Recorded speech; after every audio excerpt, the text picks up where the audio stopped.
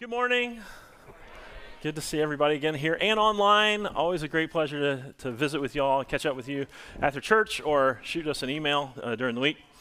Let's get a quick meditation on Jesus' words this morning in the Gospel of Luke because they are a little perplexing on the surface. But I think if we dig in there, I think God's got a good word for all of us today. Jesus starts off by telling a story. He calls them parables. He says they have a lesson to be learned from them. A story about a vineyard. Now, right away, the people who were listening to him, they knew right away. See, the vineyard always represented Israel. All throughout the Old Testament, Psalms, prophecies, everything. You see vineyard, you think that's the people of God right there. He's talking about Israel. And so he starts off, he says, Jesus tells them that there's this owner of a vineyard who was going off on a long journey. And so he kind of leased out his land to some farmers so they could farm it, take care of it, and still be producing while he's away. It comes time for him as the harvest, to collect a little bit of the crops, and so he sends one of his servants back to the vineyard to collect his share. Well, these tenant farmers aren't very cooperative. They actually beat up that servant and throw him out, send him home with nothing in hand. Well, the owner's kind of perplexed at this. He says, okay, I'll send another servant. So he sends another servant to collect his share of rent, and they do the same thing again. Beat him up, send him away empty-handed. Well, now the owner doesn't know what to do. He's really confused. And he thinks, well, maybe if I send my son, they'll respect my son, right? And so he sends his son to collect what is due him, rightfully due him. And the same thing and worse happens. They not only don't give him any crops, they beat him up, and then they kill him. The story ends, and Jesus turns to the people that he just told the story to, and he says, now what is that owner going to do to those farmers? Oh man, right? It is on now. It is on. This owner is going to crush them. Well, it's easy to kind of figure out who's who in this parable. Again, I already gave you the vineyard, that's Israel. Who do you think the owner of the vineyard is? God. God owns everything. It's easy. And then there's servants that go and tell the truth and to the vineyard, the farmers there on the vineyard. Who do you think those servants are? Those are prophets. Right? For hundreds of years, God sent prophets to his people, Israel, to tell them the truth, and more often than not, they would reject the God's truth. They didn't want anything to do with it. I want to live life my way. I don't want to hear anything about it. And so finally God says, I will send my son. Who do you think that is? Oh, that's a big, easy one, right? Come on, who's that? Jesus. There you go. Of course, his only son. They'll respect him. No, they kill him. And here's Jesus prophetically telling this parable even about himself. And then there's the farmers themselves, the tenant farmers. Now, any guess on who the farmers are in the parable, who they represent? The religious leaders, the Pharisees, the scribes, or in today's terms, the pastors. Whoa. Yeah. This is really, really tightening the screws on pastors, this whole parable. Whose vineyard is it? God's. Whose word and will should be followed? God's. Well, again, everybody listening that day knew the answers just like that. They knew exactly what Jesus was saying. And they said, in response, surely not. No way. We're God's people. We would never reject any of his prophets. We certainly would not reject his own son. Oh, kill his son? Never. No way. It cannot be true. To which Jesus immediately replied by quoting Psalm 118, verse 22. He looked directly at these people denying it and said, the stone that the builders rejected has become the cornerstone. And then he does some teaching. He does some commentary on Psalm 118. He says, everyone who falls on that stone will be broken to pieces. And when it falls on anyone, it will crush him. Wow. First, this is like everyone? Everyone is going to be broken to pieces or is going to be crushed by this stone, this rock, which we know prophetically was Jesus all along, the rock of our salvation. And so, really, everyone? He doesn't mean everyone, right? Because, I kind of get, like, unbelievers, even worse than that, people who are adamantly against God. They reject God, reject his word, his truth. They reject any kind of morals that he would place in our lives or on our society. Yeah, of course. Of course, God's going to crush them, right? But not us. We're believers. Well, this is where actually we would be wrong. See, the Greek word there for everyone is actually a very technical term, and what it literally means is everyone. Everyone. Every male and every female. Every senior citizen, every middle-aged person, every young adult, every teenager, every child, every infant. Everyone means everyone. Now, I do want you to notice kind of the future tense, though, right? Will be broken, will get crushed by this stone. You see, we notice it today. There are people who reject God, and they're not broken, they're not crushed yet. There are people who selfishly, make their own priorities in life, or selfishly live to their own moral standards, and selfishly just do what they want for themselves. I don't care, God, about your rules, about your word, about your truth. But everyone will at some point encounter Christ. And one of two things is going to happen when that day comes. They're going to be broken into a million pieces, or they're going to be crushed. That means like into a fine powder, into oblivion, basically, is what he's saying.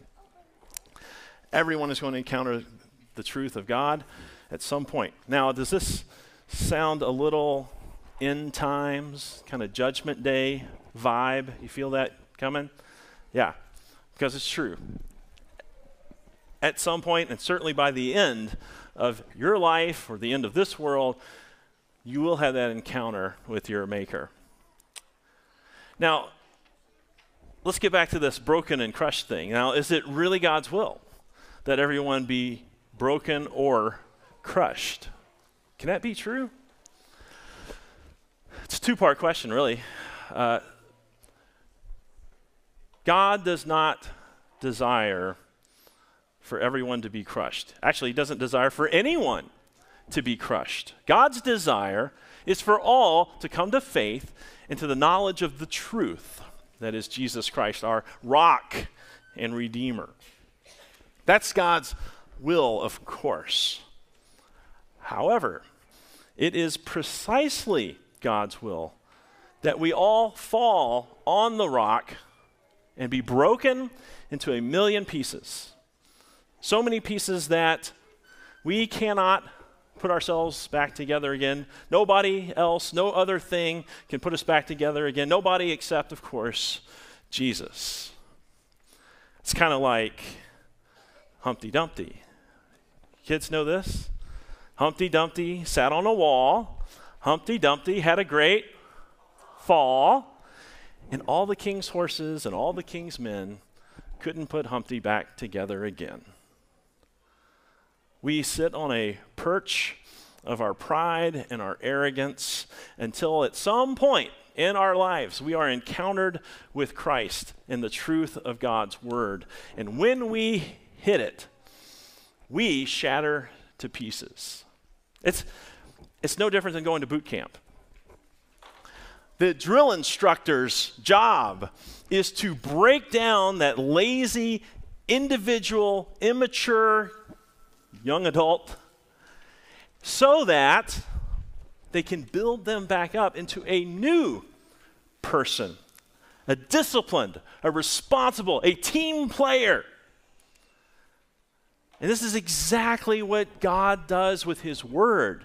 We call it law and we call it gospel, and it happens in that exact same order. When we encounter God's law, this perfect plan that he has for our lives, this perfect way we're to live, to treat other people and respect his creation, and it breaks us. It shatters us. It cracks us open so that our sin and darkness is exposed to the light of Christ's truth. And it can't be any other way because we are so stubborn.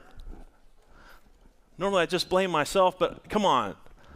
We are so good at making excuses for our sins, explaining away bad things that we've done, or bad words that we said, or even bad thoughts that we've had. Well, it's just a bad thought. That's not even really a sin, is it? I didn't hurt anybody else.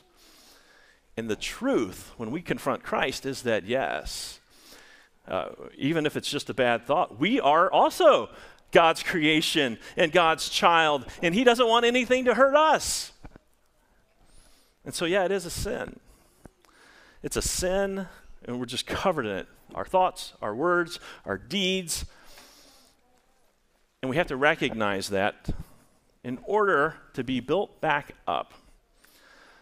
So whatever things that come into our lives that break us into pieces, that shatter us into a million shards, recognize that this is all a part of God's bigger plan to recreate us into a new person. That's the gospel. That's what Jesus came to do. Let Jesus put you back together anew. Not again, a new person, a new child of God. This is the psalm here again, in Psalm 34. The Lord is close to the brokenhearted, and he saves those who are crushed in spirit. And Isaiah, another prophet, 700 years before Jesus was born, said that Jesus would be crushed for our iniquities, for our sins. He would take that ultimate punishment that we all deserve so that he can build us back up into new people, new children of God. And this is the whole theme of repentance that you see peeking through this whole devotion today that we talk about in this season of Lent. The reason that Jesus came, because we in our brokenness and our selfishness are never going to fulfill God's will here in this world. We're not going to take care of the world the way he wants us to. We're not going to serve and bless our neighbors. Not going to be responsible spouses and parents. Not ever going to be perfect. That's what Jesus comes to give to us, a new life. Not just the forgiveness. When we're broken in pieces, we realize our need, we realize our desperation, we cry out, and God has mercy on us. And more than that, again, he makes us new people. Everyone. It is for everyone. And we as children of this baptism of promise that is given to everyone. Every male and every female needs it. Every senior citizen, middle-aged person, young adult, teenager, child, and infant needs to confront Christ in the waters of baptism, where St. Paul says in Romans, where in baptism we are joined with Christ in his death and in his resurrection. We saw a little miracle this morning in Birdie, where she got a little preview of that confrontation with Christ. Yes, the sinful part of us needs to be drowned. It needs to go away. And that maybe is sad and painful, but that's the reality. In order that the new person will arise. Jesus, the light of the world, living in our hearts. This is a great gift that God gives to everyone. And if you or someone you know is not baptized yet, please talk to Pastor Jeremy, talk to me after church, and let's talk about getting this wonderful gift that God has for everyone to become a new person in Christ. And yeah, as a new people in Christ, we don't jump back up on the wall of sin and continue on with the things we used to do. But with the Holy Spirit that he gives to us, we're empowered to make better decisions, to make better priorities in our lives and our families, make better decisions, more prayerful decisions about the things that we say, things that we do, and even the things that we think. So God's mercy and grace be with each and every one of you as we get ready to celebrate Easter in just a couple of weeks, where we see the grand victory that he's won for all of us. Amen? Amen.